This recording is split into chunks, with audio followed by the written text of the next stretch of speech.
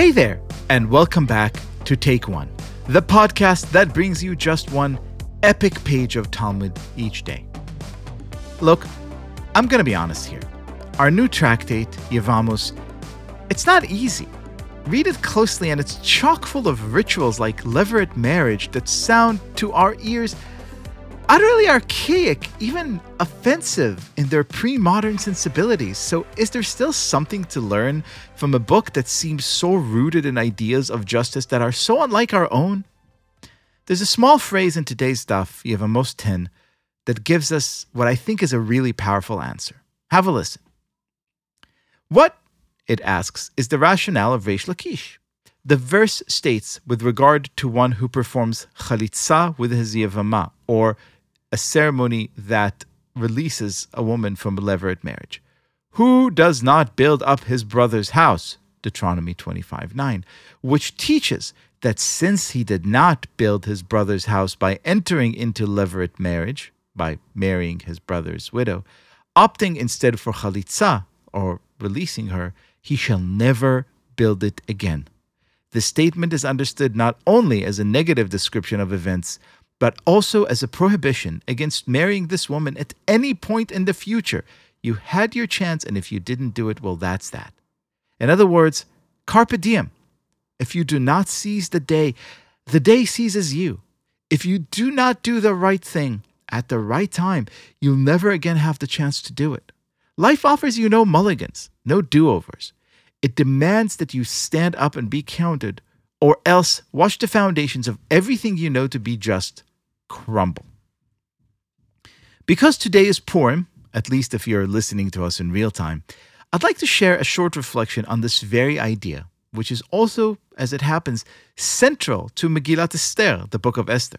It's the idea that justice takes work, and that standing by and doing nothing is the most frightful thing of all, at least if you're truly interested in building a just society.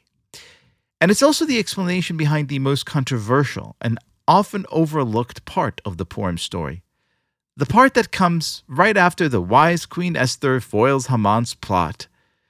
The part about the giddy and vengeful Jews going out and murdering tens of thousands of their enemies. A few years ago, I wrote an essay about this for a great book called Esther in America, offering reflections on everyone's favorite queen.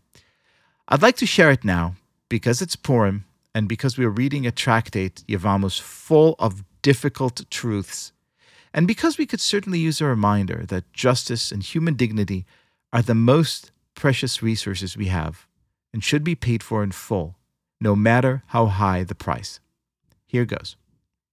Rambo, First Blood Part 2, came out in Israel when I was 10. And ever since I saw it, I wanted two things and two things only: a cool red headband and a big shiny gun. Neither struck my parents as particularly reasonable, and so I waited a few months until Purim drew near, and then, ever so casually, told my mother that this year I'll be dressing up as my hero, the world's most pictorially impeccable Green Beret. When the big day came, I smeared some shoe polish under my eyes for effect, tied the coveted band around my head, doing my best to ignore the fact that it was really just a silk sash my mother had removed from one of her dresses, a misfortune that would never have befallen the real John Rambo, grabbed my toy gun, and went to school. Purim in Nof Yam Elementary was a festival as sweet as it was predictable. You'd spend about 2 hours pretending like it was a normal school day, doing your best to listen while furtively eyeing the small pile of mishloach manot that each kid had brought from home. As the teacher carried on, you try to figure out which of the cellophane-wrapped treasures will end up yours, because on Purim, of course, we bring each other mishloach manot, or little gifts of food, and prayed softly that you'd receive one of the nicer baskets prepared by one of the more attentive girls, rather than some chaotic platter thrown together by an inattentive boy and containing little more than a pair of hamantash and, if you were lucky, a small bag of bamba. I was still looking at the goods when the teacher embarked on another one of the day's customs, the reading of the Megillah, the book of Esther. I'd heard it so many times before, so I just tapped my desk impatiently, wishing that Queen Esther had conducted her business in one nightly feast for the king and Haman rather than two. Why is it going on for so long? But then, out of the trill of the familiar, popping out of the Megillah like the tip of an iceberg out of a dark ocean, came the following words. And the rest of the Jews who were in the king's provinces assembled and protected themselves and had rest from their enemies and slew their foes, 75,000. But upon the spoil they did not lay their hands on the 13th of the month of Adar, and they rested on the 14th thereof, and made it a day of feasting and joy. Pretending to be John Rambo was one thing.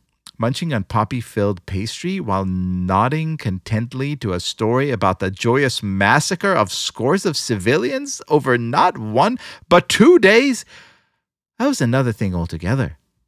I put my gun down, and all of a sudden, my favorite holiday felt a lot less kid-friendly. Over the next few decades, I continued to be haunted by the specter of Purim. And the more I read, the less lonely I felt. That bit about the slaughter, I learned, had troubled Jews since at least Victorian times. Ellis Abraham Davidson, a prominent educator and writer, was entrusted with publishing a version of the Hebrew Bible that would introduce its riches to the Gentiles from a Jewish perspective, and ended up cutting most of the stuff about the slaughter. His contemporary, Claude Goldsmith Montefiore, a darling of Balliol College, Oxford, was equally repulsed by Purim and, in his own version of the Hebrew Bible, apologized to his readers for the messy business of bloodletting. I quote, "We can hardly dignify or accentuate the operations of the Jews by saying that they were done in self-defense," he wrote, "for we are told that all the officials helped the Jews and that none durst withstand them. Moreover, the slain apparently included both women and children. There is no fighting, but just as there was to have been a massacre of unresisting Jews, so now there is a massacre of unresisting Gentiles." In his Landsman defense, Montefiore simply argued that he very much doubted that any Jew celebrating Purim really understood what it was he or she were actually celebrating. And ever the gentleman, he expressed his wish that the odious holiday, quote, were to lose its place in our religious calendar. Purim thankfully persisted, and with it the discomfort of many enlightened Jews eager to explain away its hard kernel. Shulam Dean, a gifted writer and former Chassid, has credited the holiday for accelerating his decision to leave Orthodoxy's fold. "I wanted a world," he wrote, "in which 75,000 dead makes one shudder, if ever so slightly, before enjoying hamantaschen and whiskey." And Rabbi Dr. Chaim Borgansky, a Bar-Ilan University professor, gave his own midrash on Purim, suggesting that the real reason we fast on Tanis Esther, the fast day just before Purim, was merely to mourn for all those innocent souls plucked by Mordechai's murderous minions. These explanations ought to have moved me. They strummed on the very same tender string in me that shuddered at the song of slaughter. Instead, these apologias merely drove me back to the text itself, back to chapter 9 of the book of Esther, aching to understand just why my heroes took so gleefully to carnage. Read the story as pure pshat, or just the text itself, and you'll be left with a sour aftertaste, cringing at the cruel symmetry between Haman's genocidal plan and the Jews' eventual retribution. You may not mind much the suspension of the Agagite and his boys. These baddies had it coming, but you'll probably wonder why the famous Jewish quality of mercy failed to materialize and spare the pitiful Persians their lives. At the very least, you'll ask, like Montefiore, why we enlightened moderns continue to celebrate this bloody holiday with such vigor, a question, sadly, not too frequently or eloquently addressed. Of course, the answer is right there in the Megillah, rewarding, as Jewish texts always do, a patient and layered reading. Go back to chapter 3, and you'll see Haman as a menace in full. Slighted by Mordecai, he could easily have applied his might as the viceroy of a great empire and crushed his foe. Had he done that, Haman would have been a familiar figure to readers of ancient tales, a prideful hothead who lets his hubris have the best of him. But the Agagite isn't a hothead. He waits until his wrath is distilled into potent fuel and then carefully constructs his operatic bloodshed. He draws lots and makes plans. And it's not just Mordecai he seeks to annihilate, but all Jews everywhere. Why? The Megillah simply states that it was, quote, contemptible to him to lay hands on Mordecai alone, which may be the key to unlocking Haman's terrifying theology. Exterminating the Jews isn't just a way to sate his lowly appetites. It's an affirmation of his warped worldview in which power may rest solely with one source, and all who question or oppose or complicate it in any way must die. Here's a quote from the book of Esther. And Haman said to King Ahasuerus, there is a certain people scattered and separate among the peoples throughout all the provinces of your kingdom, and their laws differ from those of every people, and they do not keep the king's laws. It is therefore of no use for the king to let them be. They have different laws, therefore it is of no use to let them be. The same words might have been spoken by Hitler's goons or Stalin's thugs, but they continue to resonate today with America's young and educated and self-assured who brook no dissent and tolerate no divergence from dogma. In newsrooms and classrooms and boardrooms, many view the world just as Haman once had, a perennial struggle between the blamelessly good and the irredeemably evil, a struggle that could only conclude if the good achieve absolute power and use it to wipe evil out. This, hallelujah, is not the Jewish idea of justice. We have no foes that call out for an a priori pogrom, not even Amalek. As the Israeli scholar Rabbi David Levy wisely reminds us, what makes the Bible's commandment in Deuteronomy 25:19 to wipe out Amalek's memory difficult is that it's rooted in the duty of memory. We're obligated to wipe out the Amalekites not because they're an abstraction, a convenient catch-all for all that we find distasteful and challenging, but because they're the perpetrators of a specific act against a specific people under specific circumstances. It's their actions that make them odious, not their essence. The same is true with the Persians felled by the Jews on these 2 days in Adar so long ago. They died not because they were a faceless other, but because they had prepared to join Haman, an Amalekite by descent and deed, in his vicious plot. Still, why murder? No crime, after all, had been committed. None of the mob that would have annihilated the Jews did as much as pick up a pitchfork.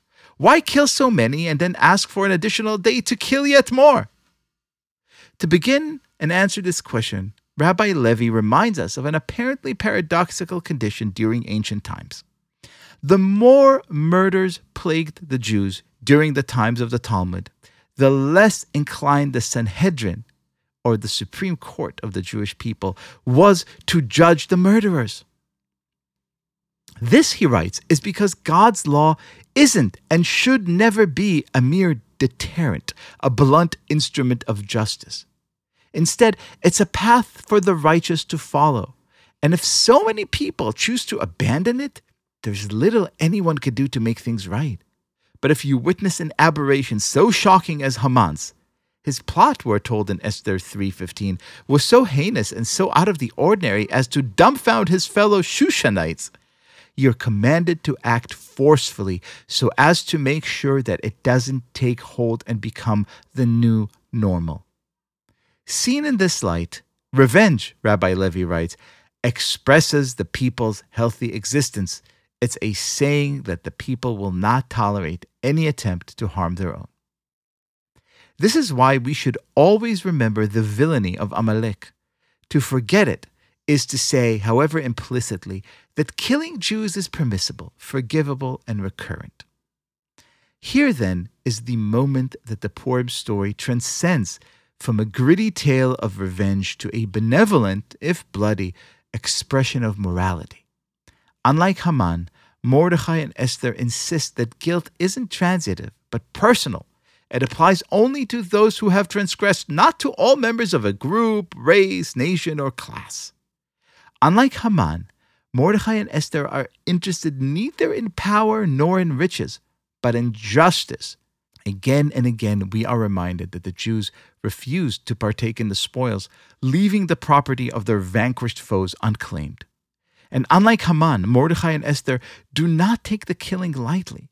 Their campaign is motivated not by personal considerations or calculations, but by the desire to uphold what ought to be the foundation of every legal system anywhere, the principle that actions have consequences.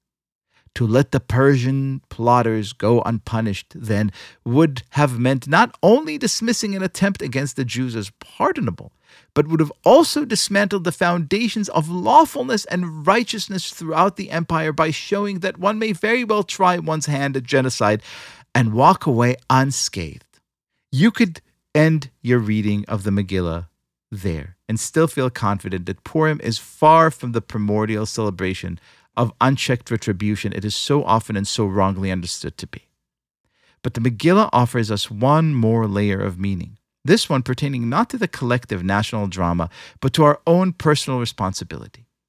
To ask what we must do to hasten a brighter American future and dispel the darkness of our current political moment, we must once again look at Esther and Mordechai and read their story again, this time as a mystical parable about redemption that urges all of us, Americans, Jews and non-Jews alike, to have the courage of our convictions, as Mordechai did when he harshly assured Esther that if she failed to play the part, relief and rescue will arise for the Jews from elsewhere.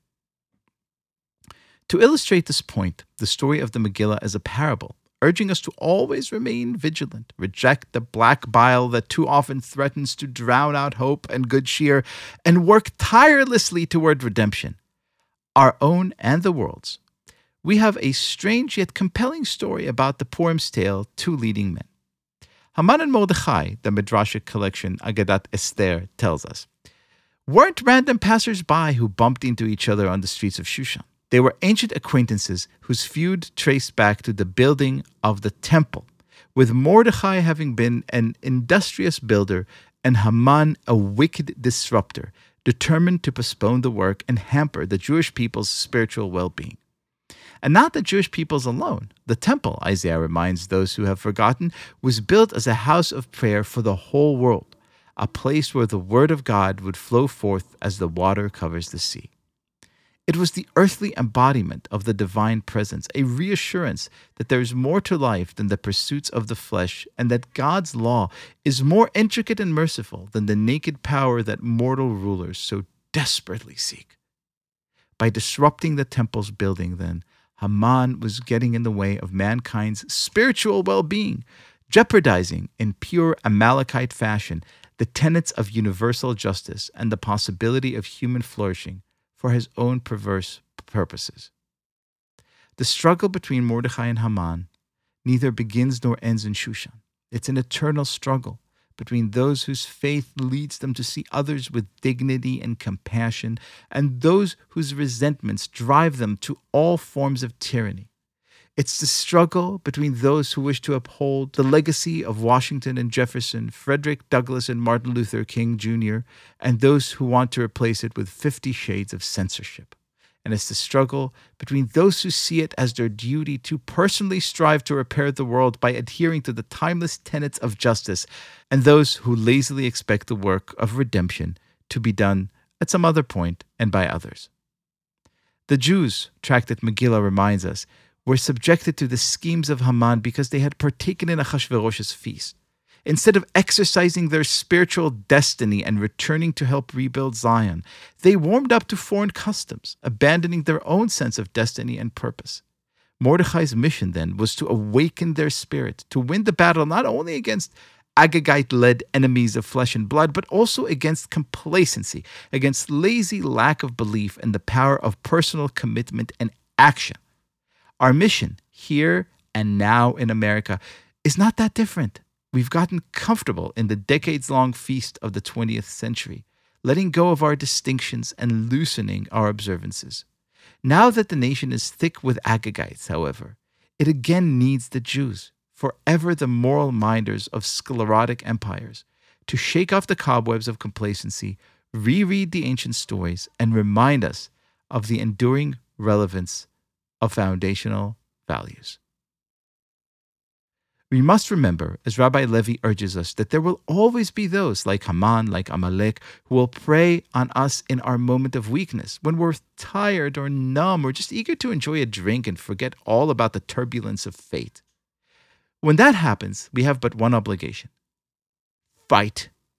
Not only against the would-be oppressors, but against oppression itself, against the idea that we're powerless to chart our own course and demand our own rights. Fight against those who deny America's godly promise. Fight against those who deny the Jews their safety and security. Fight against those who see the world as an everlasting war between two immovable camps. Fight against the cynics and the cowardly. Fight against those who wish to replace a cohesive community with warring tribes. Fight against those who urge you to remain silent because only other members of other tribes have the moral right to speak. They are all one and the same. 1,000,000 little Hamans, and we must reject them all.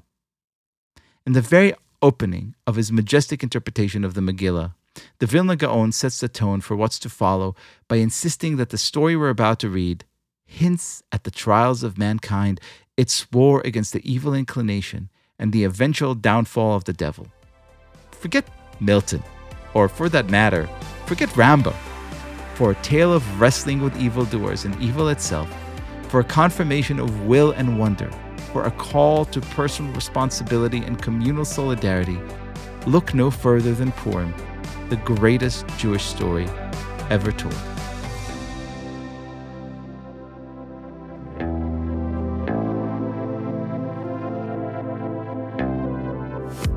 This has been Take One, a production of Tablet Studios. If you enjoy this show, and I hope you do, please go and rate and review us on iTunes or whatever platform you use to listen to podcasts. Each week, we'll be releasing new episodes Monday through Friday, covering the entire weekly portion of Daf Yomi. I'm your host, Leah Leibowitz, and our producers are Daron Ruskay, Josh Cross, Robert Scaramuccia, Sarah Fredman-Ader, and Quinn Waller. For more information, go to tabletmag.com/takeone or email us at takeone@tabletmag.com. You could find us on Twitter @TakeOneDafYomi or join our Facebook group by searching for Take One Podcast. I hope we've made your day a little bit more Talmudic, and we'll see you again soon.